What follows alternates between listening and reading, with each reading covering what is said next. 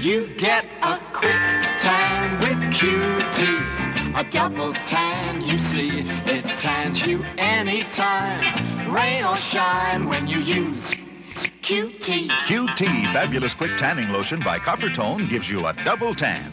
Used as directed, QT tans you indoors without the sun, smoothly and evenly, in just 3 to 5 hours.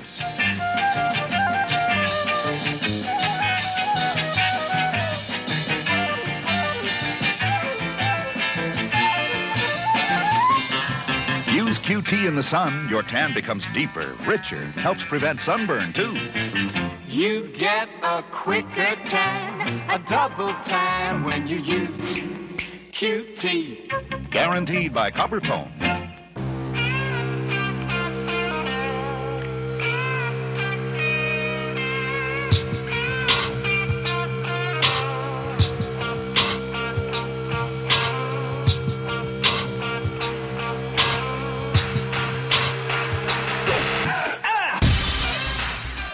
Is working hard to create killing your ability to create? When you think of really interesting ideas, you know, those creative, out-of-the-box, innovative, and breakthrough ideas or inventions, they're usually not the kinds of ideas that happen overnight. Think about the can opener for a moment. It took 45 years after the can was invented to invent the can opener.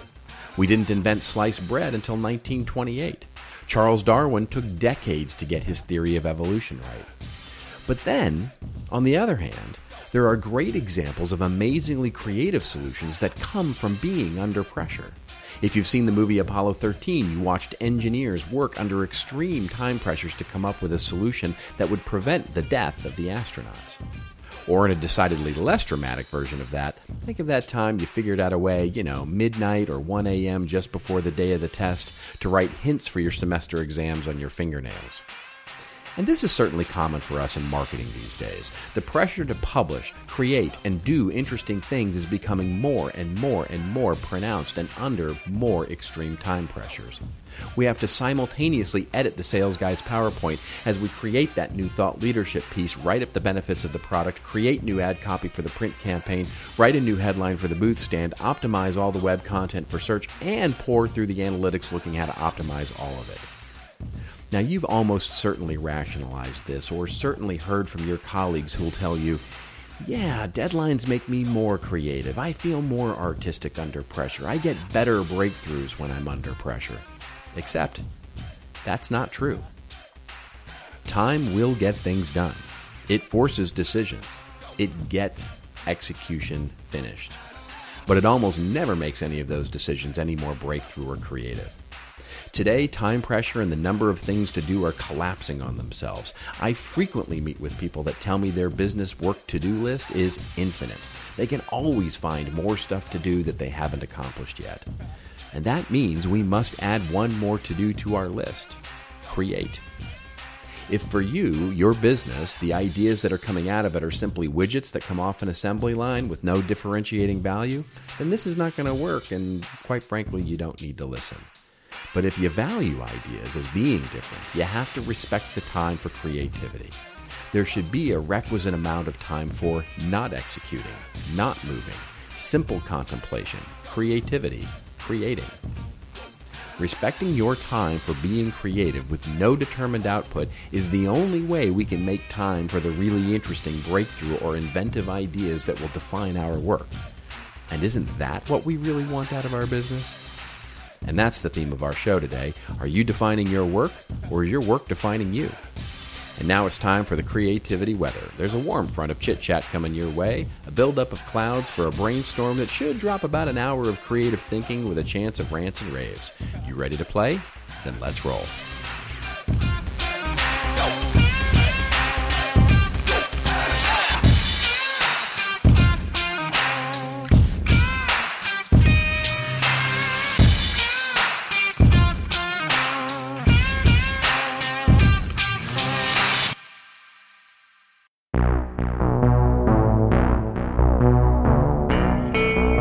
And now for your listening pleasure, here's Polizzi and Rose, PNR, with This Old Marketing. Take it away, boys.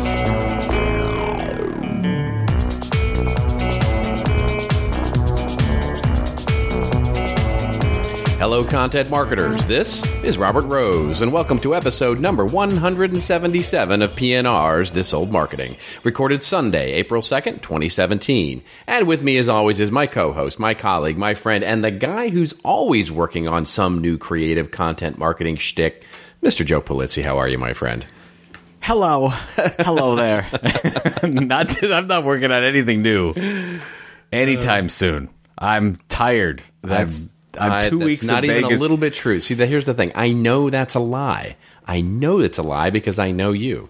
But I don't tell anybody this. Yeah, I know. It's you. Because then people will say, oh, Joe's going to start something else. And I'm like, no, I'm not. I'm not starting anything else. I'm going to just be content. I'm going to rake the leaves. I'm going to go to the grocery store. I'm going to go take my kids to their musicals and basketball games, and that's all I'm doing. That's okay. And all these other ideas that get in the way of life are going to have to wait. You're going to give them to your friend Robert is what you're going to do. You're going to give all those wonderful, good ideas to your friend Robert because he needs them right now. He needs them. I need you it. You have way I need the Glengarry ideas. Well, I do have some of those, actually. Yeah, okay, you've convinced me. You drive a really hard bargain. I will get all the good ideas for you. All right, then. Hey, and happy anniversary to you. Thank you. Or yes. To us, I should say. Not to PNR, but to CMI. Yeah, for those of you that don't know, today we are recording is April 2nd, 2017, and it is exactly 10 years to the day from when my wife and I started what has become Content Marketing Institute. Dun, dun, dun. It is a 10 so years, as I posted on a decade of content. As I posted on Facebook, I was feeling sentimental. Yeah. About that it actually happened. And I've been feeling actually sentimental for the last month and a half because, as I told you before we started, I've got a note in front of me. I've kept it forever. But on 2/27, I've got a note from my wife because that's the day I went into Penton Media and resigned. So it's a wonderful little good luck note that she sent me. So I keep that. I read that all the time. It's very inspirational. And then I knew, okay, well, that was my 10th anniversary of resigning from corporate America. And then, I went and started the business on 4/2. The kids were young. Kids were 3 and 5 at the time. I remember. And it's funny because as I do, and like half my talks and speeches out there are like hardcore content marketing. Like I was at Adobe Summit, as we talked about last episode, did my hardcore content first, product second speech. But a lot of the speeches out there are entrepreneurial, focused on small businesses getting started. And when I talk about that, I basically say it took 3.5 years until I knew that I wasn't going to have to get a real job. Because it was so if you date it, April 2nd, 2007, we started, and it wasn't until September 5th, I think, September 6th of 2011, that was actually walking out on stage for the first time at Content Marketing World. That was the way, and actually you mentioned this a couple times in some of the notes that you've sent, is when Pam and I looked at each other and we said, oh my God, this is it. Like, I actually think we did something and that'll pay the bills.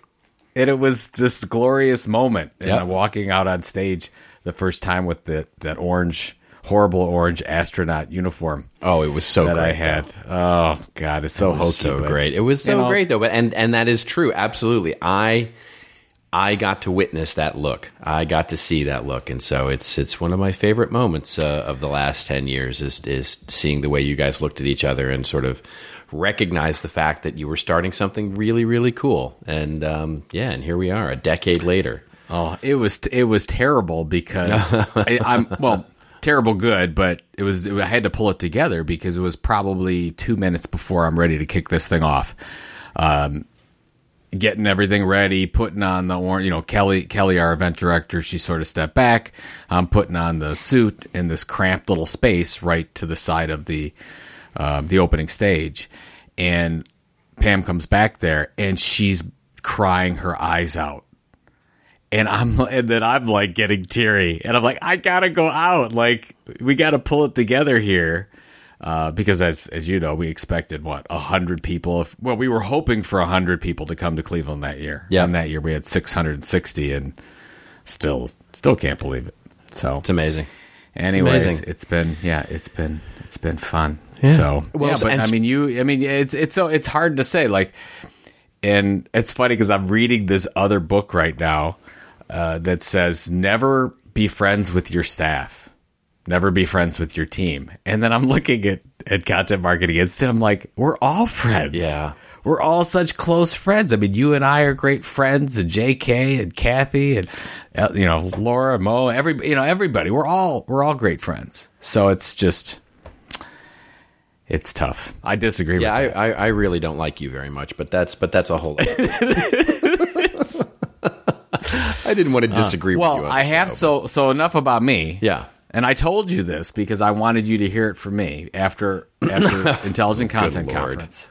No, it's true. Yeah. You gave maybe your best keynote speech ever. Then you started with the whole thing, if you create the ship, you also create the shipwreck, which is, I love that whole thing, and it played really well, and it resonated, and everybody said, the best of the day, even though we had some great keynotes. Best of the day, Robert Rose. But then after your Q&A with Fran, the closing, what did I tell you? You told me that I might be a better interviewer than I am. You might be a better interviewer. Speaker. And you're one of the best keynotes out there, but you have a way with Q&As. So I think that's it's true. It was, you want to talk about that at all? Because I know you were... So you might want to tell people a little bit about Fran. So we're just coming off of Intelligent Content, and we thought it might be fun to reflect a little bit on the last week because it was a great show, and we had a lot of, as you mentioned, a lot of amazing speakers that really imparted a lot of. I think it was definitely our biggest ever, and I'll dare say our best ever. I would agree with that. And it was just really a really great community coming together. In the same vein of the community of content marketing world when it first started. And it was just really wonderful. And so what Joe was referring to was I closed the show with an interview of, iconoclast, author, bon vivant, whatever you want to call her, Fran Lebowitz. And we chatted for about half an hour before she got up and did a little bit of a Q&A with the audience. And what I'll tell you is this: when you're getting ready to prepare for a interview with Fran Lebowitz, you do a lot of research, and I've read both her books. I watched there's an HBO documentary that I watched, and there was I read many of the essays and columns from her old column in Interview magazine, and basically just really read up on Fran Lebowitz. And you're ready to go in there, and I wanted to talk about content and writing and creating and all that stuff. And I was so glad that what she had to say resonated so well. I mean, the audience ate it up. They loved it. They loved everything she had to say, which was fantastic. And she was funny and sardonic and a little mean spirited at times, but hey, that's angry Fran. So, get used to it. Blah, blah, blah. Went into politics a little bit, and all that stuff. And I will tell you that as an interviewer who cares about value for the audience, it was great. As an interviewer who wanted to get to something new and interesting, it was just kind of meh. It was fine. And what I mean by that is that when I did all this preparatory work, I was hoping that she would come out and want to do, and have a conversation. And she didn't. She does not want to have a conversation. She wants to talk. And she wants to, say what she's going to say, tell the story she's going to tell. And they're extraordinarily entertaining, but she doesn't want to have a conversation, which is, as an interviewer, really kind of uninteresting, just to be honest. And so for me, it was, let me put it this way. It wasn't Cleese, right? So when I interviewed John Cleese, that was maybe one of the best moments I've ever had on stage, and just so much fun and enjoyable, and feel like I got to know him a little bit and whatever. This was really just making sure that we kept the train on the tracks and make sure that she got off and everybody had a good time. And so that's what I'd say. I'm so glad it came off well, and so glad the audience got a lot of value out of it, and so glad that I didn't screw it up. But at the end of the day, I was hoping for more. I had to laugh though when you said you were reading Interview Magazine. Yeah. And she said, well, 99.9% of the audience that read Interview Magazine were homosexual. Right. Looking at you. Yes. It was so funny. Yeah, it was funny. I wanted to stand up, and I wanted to go and make a thing, and I was pretending to come out of the closet at that point. I wanted to do the bit. But, at that point, I had recognized that she was really just monologuing. And so I was like, I'm not going to interrupt her. She's on a flow. She's, it's not the time to do shtick. But your timing on some of this stuff was fantastic. So what happened is, you and Fran, you did about 30, 35 minutes or something. And then Fran wanted to go to the podium and take questions. So right. Kathy McPhillips and I were sort of roaming around with the microphone. And the last couple questions were very negative, right? Because she was going on about religion and Trump and all the things that you don't want somebody to talk about at a conference. So she was going hardcore, and the worst thing is she would make a point and then state it again and again, right? Exactly. Over and over. And you and I are looking at each other from across the room like, oh my god, right? This is terrible. And we said we gave her a round of applause or whatever, and you came up and said, what'd you say? Unicorns and lollipops for everyone. And I'm just like, that's the best way to end that, because everybody's like, well, what do we do now? Our democracy is coming to an end. We may not survive. And, and if you're at all religious, boy, that's terrible too. So but I think everybody took it with. She has a fan club there because people ran up after, wanted to take pictures. I know a lot of our friends are like, I got to read all her stuff now. So yeah, I mean, look, I think she's always witty. She's always got something to say, and she's got a distinct point of view, like it or not. And I think, there were a lot of people in the audience who, a surprising amount, I will say, of people who came knowing her. And I was really actually quite pleasantly surprised by how many actually came up and were really into what she was doing. And I was actually, honestly, because when you and I talked about bringing her in, we were like, it's a bit of a stretch. This is, even, did you see the article that, the one woman who stood up and asked a question and has a Fran fan club and was part of it? No. She wrote an article on Medium. I'll send you the link. Maybe we'll put it in the show notes too. It's fantastic. It's wonderful. It basically goes through her, her experience of the keynote of the interview. Yeah. And it's a wonderful recap of the whole thing, but it also talks about how she was a fan and growing up, and she was really sort of like didn't understand why we had actually chosen to bring Fran in. But then when she came in, it was like it fit so perfectly, and it was like, you and I can pat ourselves on the back going, this is an inspired choice to close the keynote, even though it's completely seems, out of sync. It's a technology conference that has somebody as the closing keynote that uses no technology other than an answering machine. And has an active disdain for it. Yes. Anything machine related. Exactly. She does not. And by the way, just so everyone knows, when she writes, she uses a pen and paper. Yeah, a pen and paper. She's never used a typewriter before. Yeah, as she says, she could write with her own blood and never bleed to death. I thought that's a great line. Yeah. What else? Her latest book, how long has it taken for that to? It's still years. Yes. Well, as she said, the people in the audience hadn't been born when she signed the contract to deliver that book. So it's been It's been 40 years, since she signed that contract. It's funny. It says it's coming out in September, and I actually asked her about that on stage. I said, "So is the new book coming out in September?" And she's like, "What, are you kidding me?" That's so funny. Oh, she's like, "Oh, somebody said, oh, it came out already. Oh, thank God it did, because I don't have to finish it." Yeah. Exactly. So, I mean, before we get on to the news, was there a big topic? Was there something that really hit home for Intelligent Content Conference as sort of our news of the week? Yeah, you know what I would say is that here was my overall takeaway, which was also an extremely pleasant surprise, which is how many people came up to me and said, "This is exactly what I needed right now to start thinking about the strategic use of content strategy, as opposed to content marketing, content strategy, but what marketers need to know about it. You know, how marketers need to deal and understand things like governance and auditing and messaging architecture and all that stuff."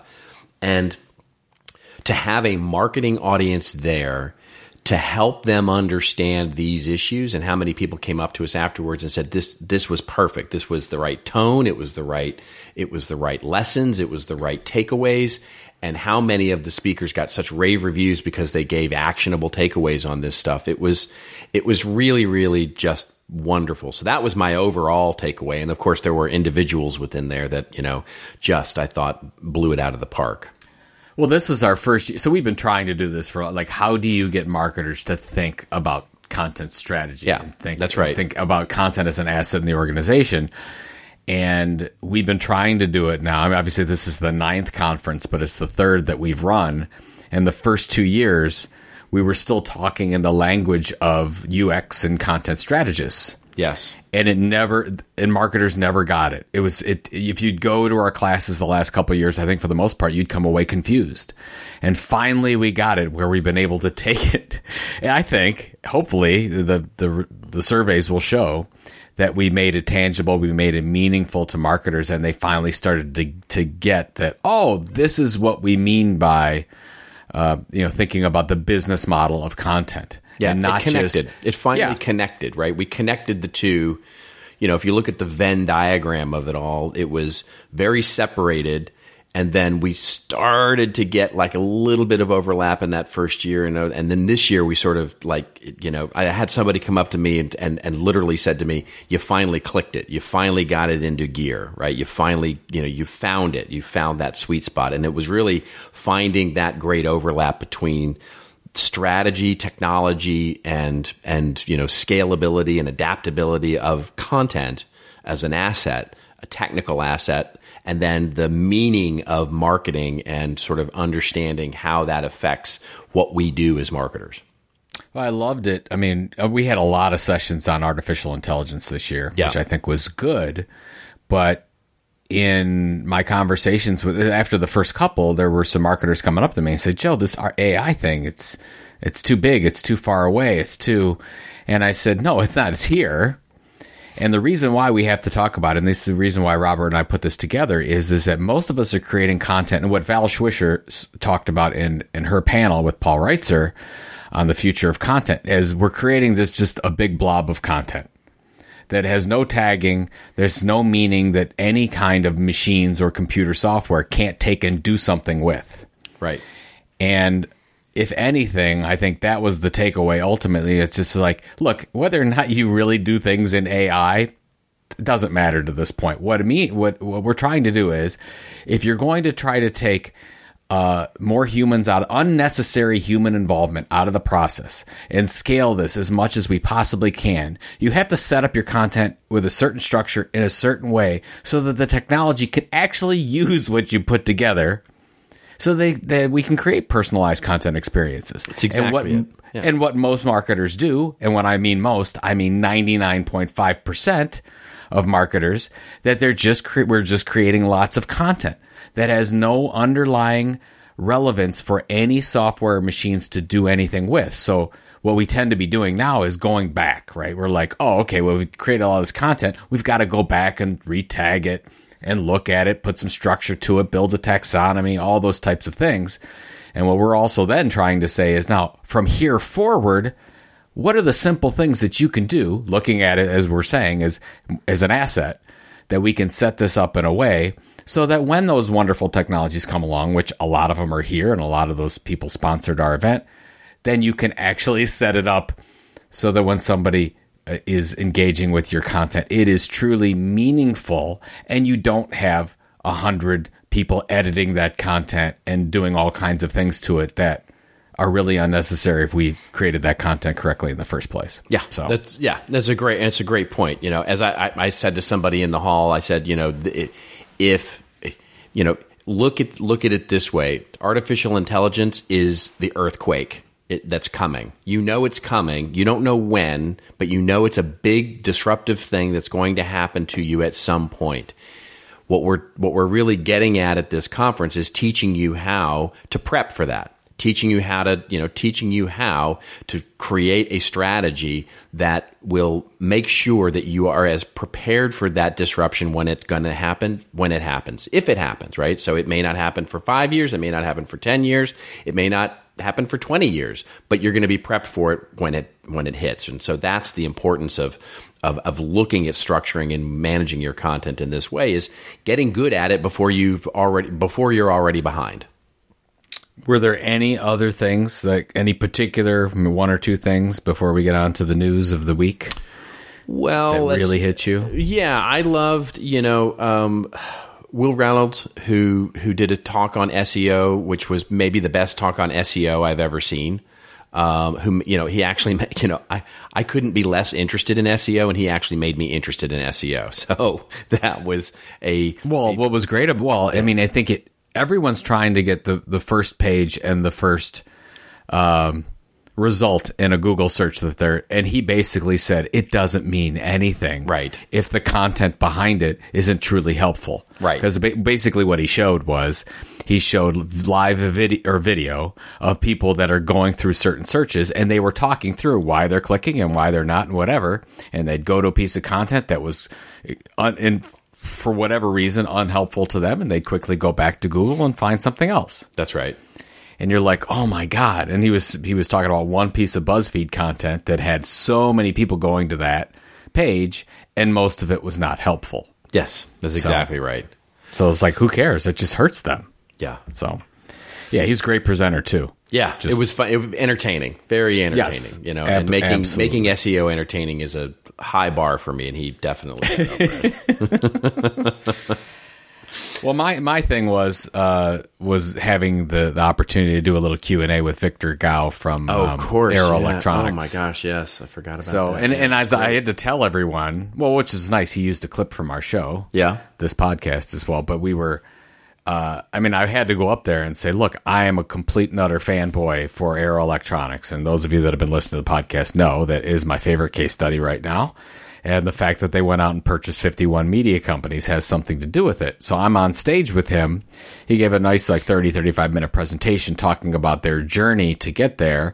And then I'm just, I'm enthralled with the idea of they've got this separation between church and state and how they do that. And they've got everything on a separate server, and they create a separate LLC to do this. But they are indeed the largest media company in the electronics industry. They're also a Fortune 120 company, and obviously, and we talk about his case study a lot in our new book, Killing Marketing, coming out. But I love that. I don't know how that Q&A came off with him and I. Oh, it was fantastic. I was trying to get him to really spill the beans as to what's next. Okay, are you going to buy events? Is there a podcast? Is there something else? And it sounded like he was saying that they are continuing to look at more acquisitions. Oh, I can't imagine they're not, right? Yeah. I mean, why not, you're this far in, why not have it all, right? I mean, why not buy all of it? And I think, what an accomplishment, right? I mean, it sounds very James Bond villain with a cat in a white tower, but think about it for a second. If you're a brand and you own every single piece of, recognizable media in your industry, what kind of power is that? I mean, that's a really, I know, it's an interesting thing. Think what you like, but yes, they basically are driving the industry forward single-handedly right now. Yeah.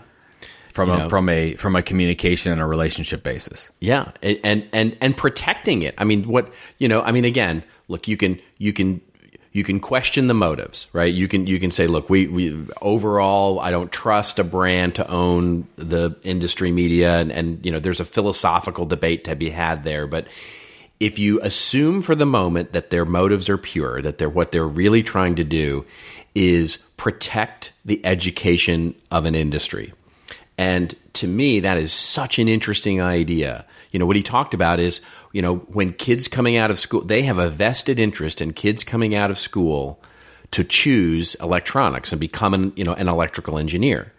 And he said, that's our vested interest because that is what, going all the way back to our classic marketing, that is what increases our TAM, our total addressable market. Anything that drives that forward is good for us.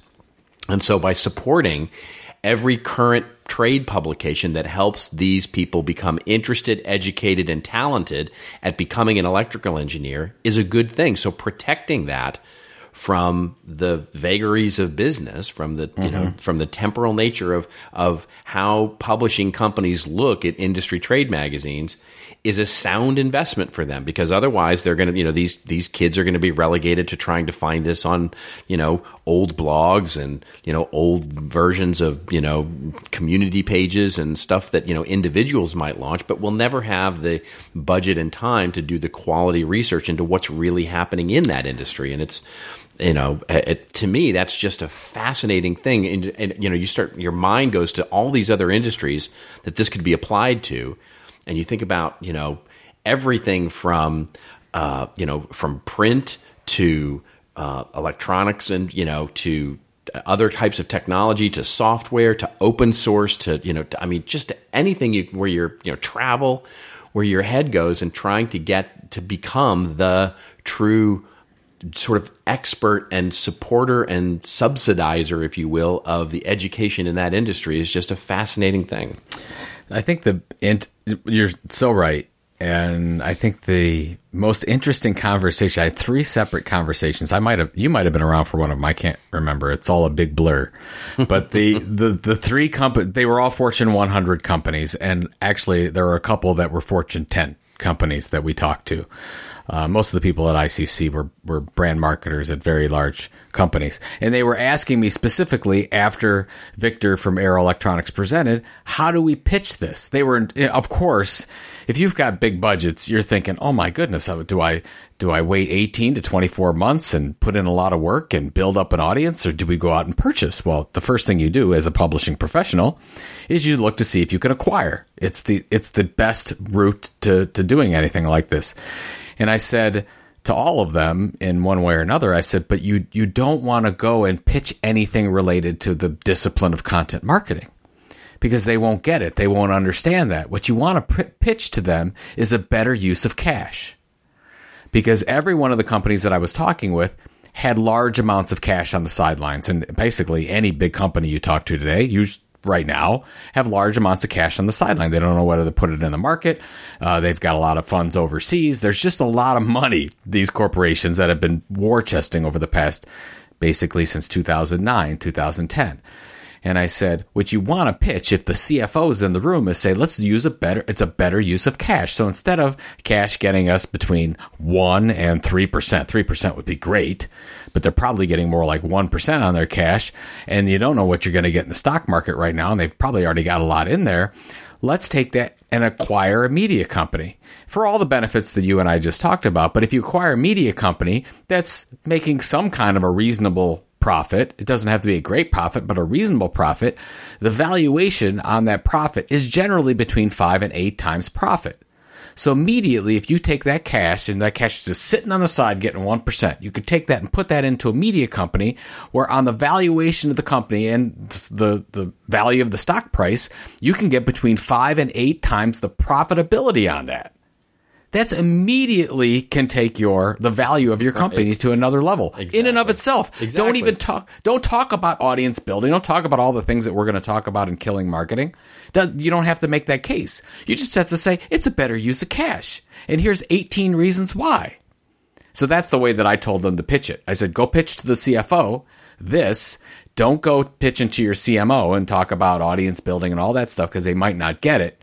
I just say, better use of money. Yeah, so I do both. I do both. But you're right. You do have to do because both. The question is then because the question because what has happened with Victor and with Arrow and with the companies that we know that we've talked to for the book, for example, is they've then executed well. Because the worst thing that happens is you go out, and Victor talked about this in his talk, right? The worst thing you can do is go out and acquire a media company and screw it up and break it, basically. And it would be very easy to do that, to go out and acquire a media company and immediately slap your logo all over it. Forget about the business model. Don't put the firewall up. Don't really actually put anything up. Make it a part of your marketing department, and you blow away the audience, you blow away the value, and you've just blown the money. And so there is an acquisition piece of this, and then there is an execution and ongoing operation of this that needs to be taken into account. That is very true. And so making the business model case is also, because,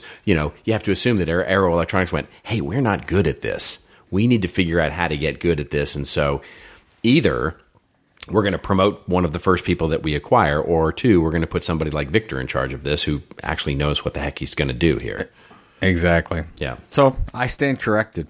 Both. You need to make both arguments, which, by the way, was not in the book, and now it's going to be in the book because I need to put a whole little thing on valuation. Oh, it's such a great argument. The whole use of cash thing is such an interesting thing, and this is and it feeds right into our what we talk about all the time now, which is that this whole content marketing and content thing is not just a marketing strategy. This is a business strategy that marketing people happen to perform.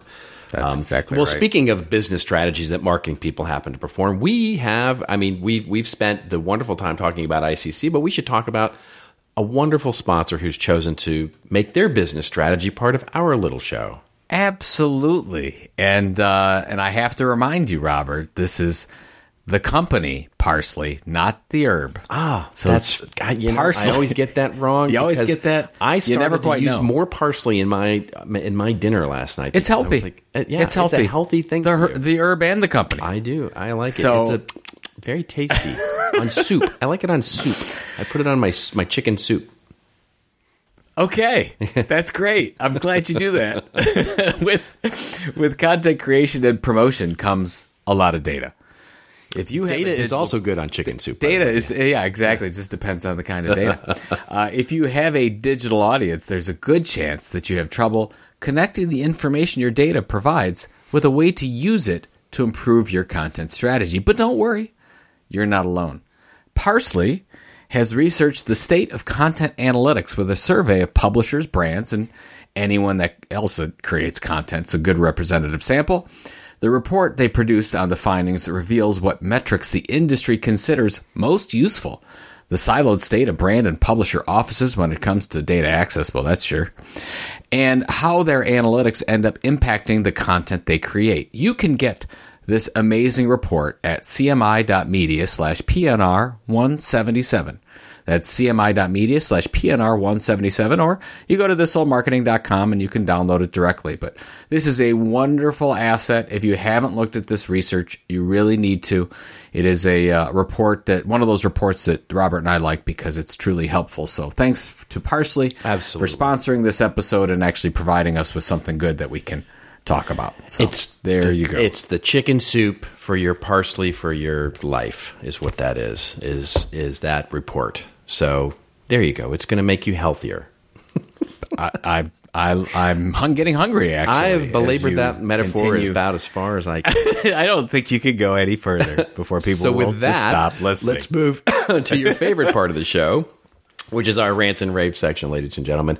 It's where Joe and I go off on a little bit of a rant or a little bit of a rave over something that, makes us feel like we're truly spending time being creative, or makes us feel like we're pressured under the time to make us do something that we don't want to do. And so, let's see, I'm going first because I have This Old Marketing this week, and I have a very short commentary, and then a bit of a rave, actually. Oh, okay. Very nice. So my commentary, the show notes that we'll link to is from an article in the Business Standard, business-standard.com, and it's about Netflix. And all I wanted to do was just call out something that it's a statistic that blew me away, and I think it's an important one for us to know. So, and this may only be interesting to me because I'm here in Hollywood and think about this stuff. But what I thought was so interesting about the takeaway here is anybody who says that original content creation and producing a lot of it and doing it in a really interesting way is a dying thing, right? The whole content shock, all that kind of stuff. It's just like, shut up, right? Because this is a fascinating thing to me. So, do you know how much do you think Netflix is going to spend next year on content, on creating original programming? Oh God, something in me thinks it's $1 billion or $2 billion, but I don't think that's right. It's $6 billion. No, it's not that much. $6 billion. They're going to spend on content next year. On just content creation. On content, yes. On content as for the got it. For them, right? And so most of that is original content, by the way. And so so look at HBO, about $2 billion. So it's 3 HBOs. Or you look at it as HBO, Showtime, and FX networks combined is how much they're going to spend on content. The only one they're second to, now tell me who you think, who are they only second in the world to spending that much on content? Oh, man. It's a great answer. It's so wonderful. Well, so I want to say Amazon, but I don't think that's true. It's not. Is it somebody Disney? We talked about on the show last week. It's not Disney? No. Well, kind of. It's kind of Disney. How can it be kind of Disney? Well, because it's ESPN. Well, it's Disney. Yeah. So it's ESPN. ESPN. Well, I mean, it's not really Disney. It's sort of, They're going to be part of Apple someday anyway, so it doesn't matter. Yeah, don't listen to any of that. So $7.3 billion. But as we talked about last week on the show, ESPN is struggling under these legacy content, deals with, NFL and MLB and those sorts of things. And so they're sort of overspending for licensing and not on the original content side. Oh, that's so interesting to me because you're right. That's the problem that ESPN is not. It's not the subscriber problem, which everybody talks about. It's that they're spending so much on the licensing rights that Netflix has been getting out of. So obviously you go to Netflix today, like I was watching the new Dave Chappelle episodes that are on, they're fantastic. They're fantastic, but please, if you don't like certain words, you shouldn't listen to them. Of course. But really, really good. And obviously they paid directly for those to get access rights, and they're creating all kinds of their own content, and they're just going in a completely different direction, and they don't have so much licensing as near what they had, which at the beginning it was all licensing. So, yeah, exactly.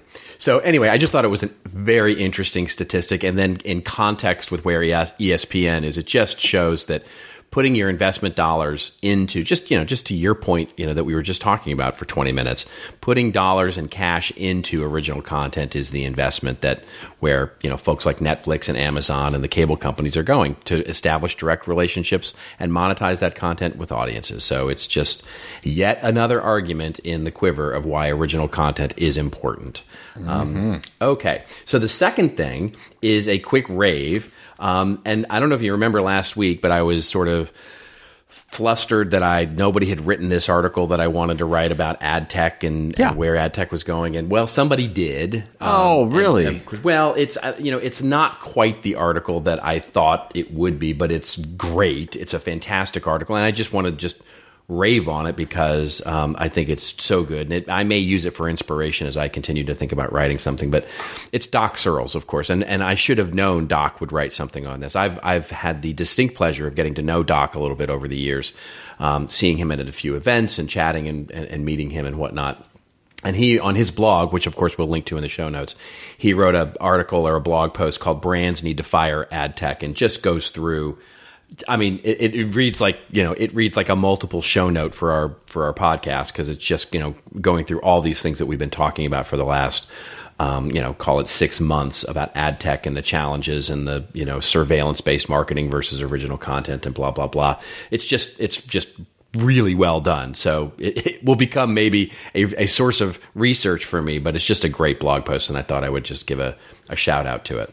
Nice. Do you feel disappointed that you didn't write it though? No. You're fine. If anybody was going to write it, it's going to be Doc. And by the way, he's writing it from his, you talk about like iconoclast, sort of cranky, person like Fran. Doc is that way too about most marketing technology, marketing and advertising. He's kind of cranky, iconoclastic. And so, I think it needs to be written from a marketing's perspective. And I think there's still a voice there that I can have and write this thing. But yeah, no, I think it's just a great post. Excellent. Yeah. And mine you? is, mine, I have a quick commentary. I guess the thing we didn't really talk about in too much detail from ICC, but I was able to sit in. I moderated one session on the second day of ICC, and it was Buddy Scalera and Matt Balo's presentation on content engineering. Oh, and I actually took a picture, and we'll put this on the blog on the Saturday launch. But it basically is.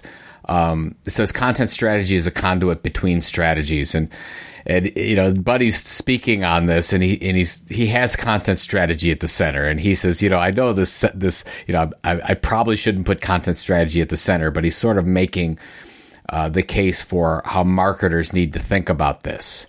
And what I loved about it, and just the whole underlying theme that we talked about in the beginning, was that I think to be a content marketer is one thing, and to be a content strategist is you're up leveling quite a bit when you get into content strategy. Not that there's anything wrong with just being a content marketer, right? But if you're going to be a content strategist, you have to, and that's where I love this image, and I'll make sure that you see this. But he really goes through 6 keys.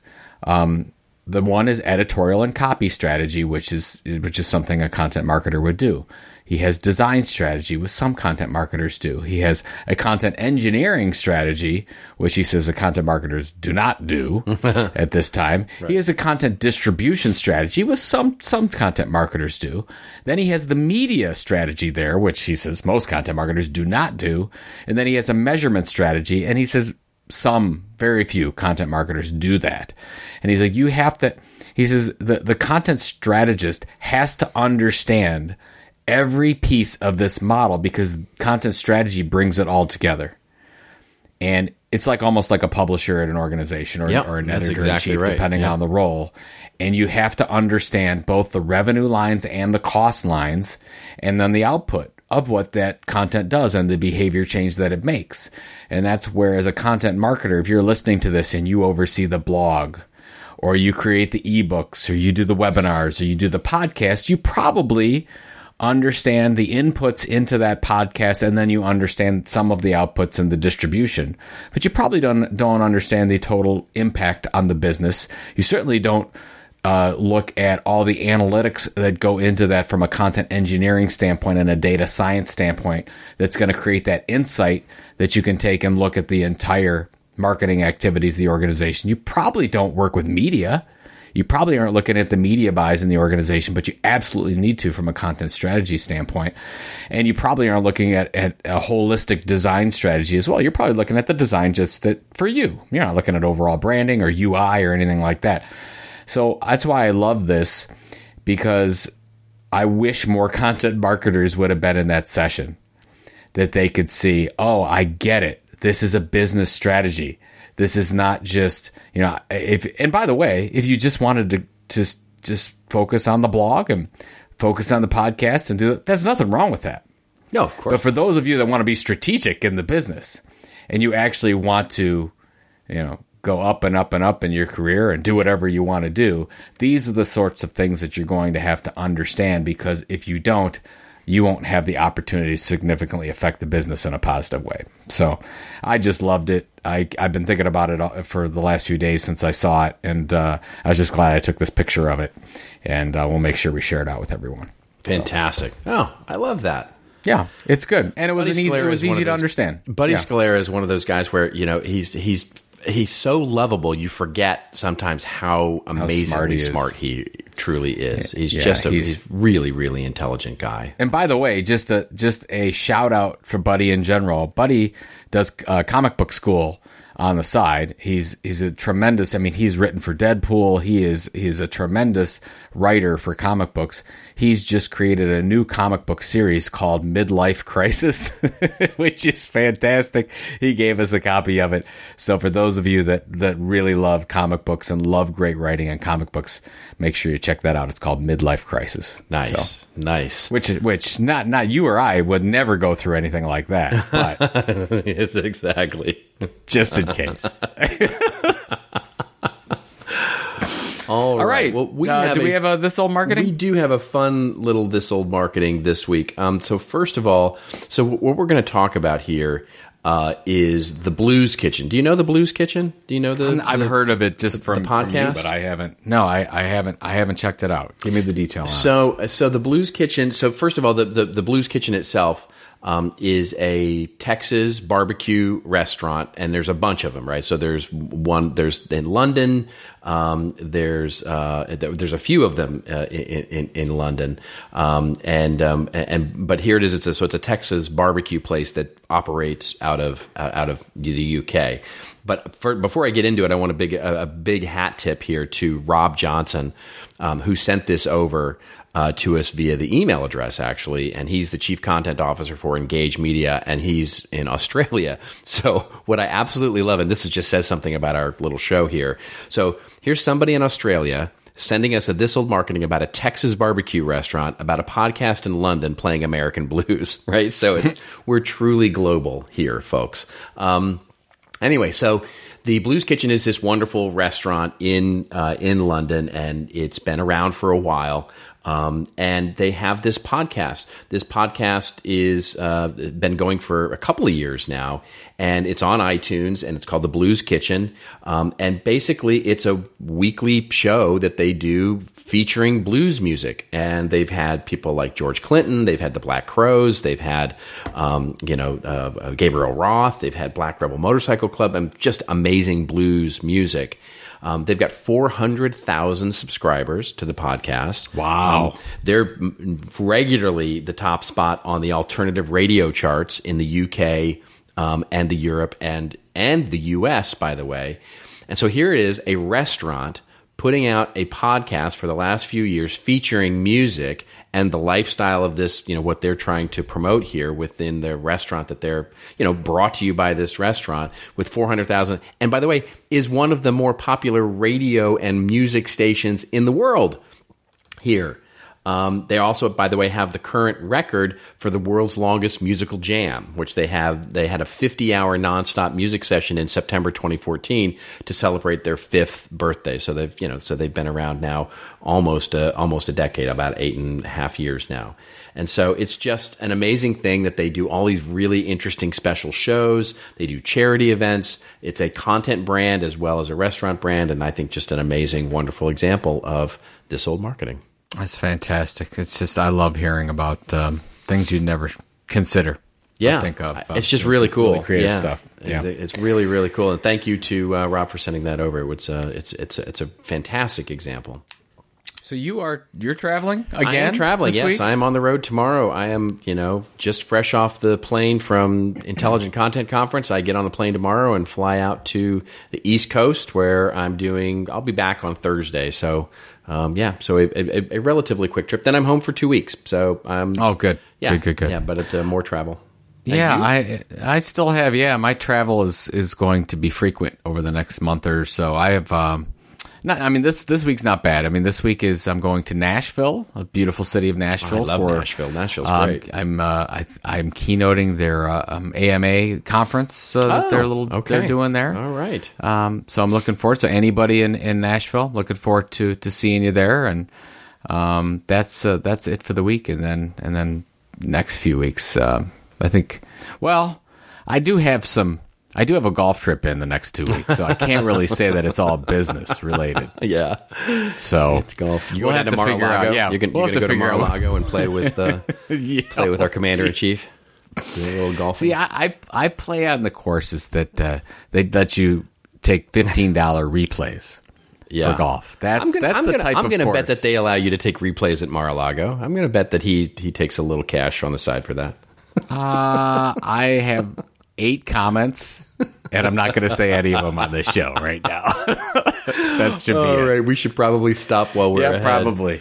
That is it, ladies and gentlemen, for Joe Polizzi. This is Robert Rose. We are signing off.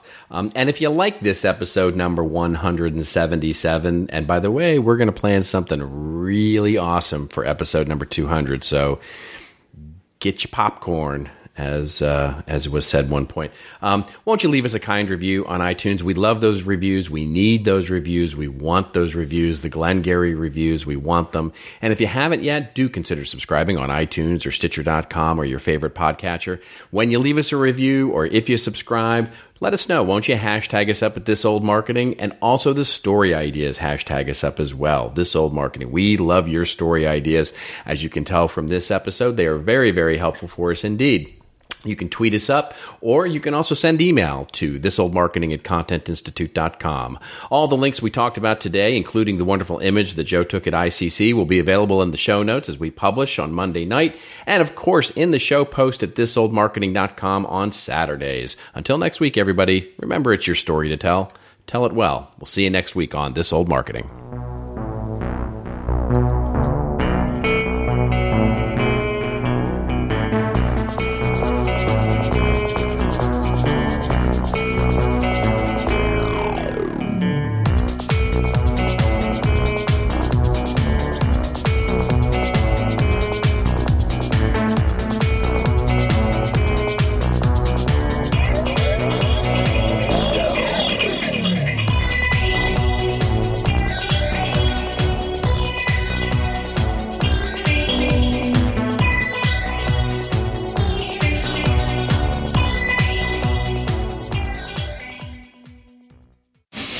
This show is part of the CMI Podcast Network. Check out all of our shows at ContentMarketingInstitute.com.